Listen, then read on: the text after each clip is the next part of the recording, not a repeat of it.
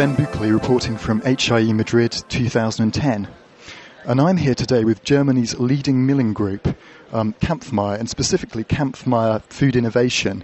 And I'm joined today by Michael Gusko, Managing Director. Good morning, Michael. Good morning, Ben. And today we're here to talk about physically optimized flours and specifically the benefits thereof. Kampfmeyer Food Innovation have worked for many years on a pure freen range, and Michael's going to explain briefly, if he can, some of the benefits of physically optimized flours as opposed to modified starch solutions. Yes, there's definitely a clean label trend all over Europe. More and more companies are claiming all natural, no preservatives and so on to really have an added value for their consumers. And that's where physical modified flours help quite a lot. It's a staple food and it's a clean label and a very short, very well-known ingredient for the consumer. Okay. And in general terms, Michael, what are some of the technical challenges involved in developing these flours? Well, the flour is not really the problem to develop such a product with a high functionality. The difficulty is a little bit, you can't just throw out chemical modified starch and take in a flour and without changing the recipe. You have to work with the recipe. You might put down a little bit the cream level, or you reduce the milk powder. You really have to have a close look at your total recipe. That's the key challenge for the industry. Well, I know Kampfmeyer Food Innovation have invested heavily in your flours. And in technological terms, what are some of the benefits of the products?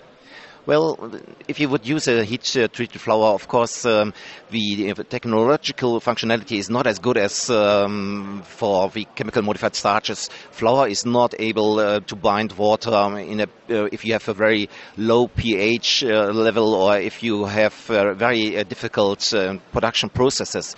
So what we had to look for are, for example, waxy wheat flours, which have a pH stability, which are shear stable, which you wouldn't match if you would take just commodity flours. So that's what we developed in the past. Thank you, Michael. That's really interesting. And obviously the applications for this technology is extremely wide-ranging. What kind of sectors do you find most interested in, especially at HIE Madrid this year? Well, convenience food in general is basically what everyone is focusing at. Also in the baking area, a clean label is definitely a trend.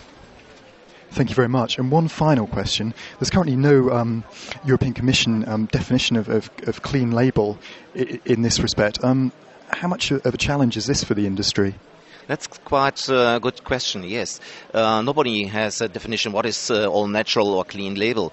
So there are some legal fights going on in some countries. And, you should not mislead the consumer. That's the basic knowledge what we have. And we have done some market research to really figure out what is a natural product in terms of what the consumer is looking for. But you're right, the industry is still looking for an answer to that question.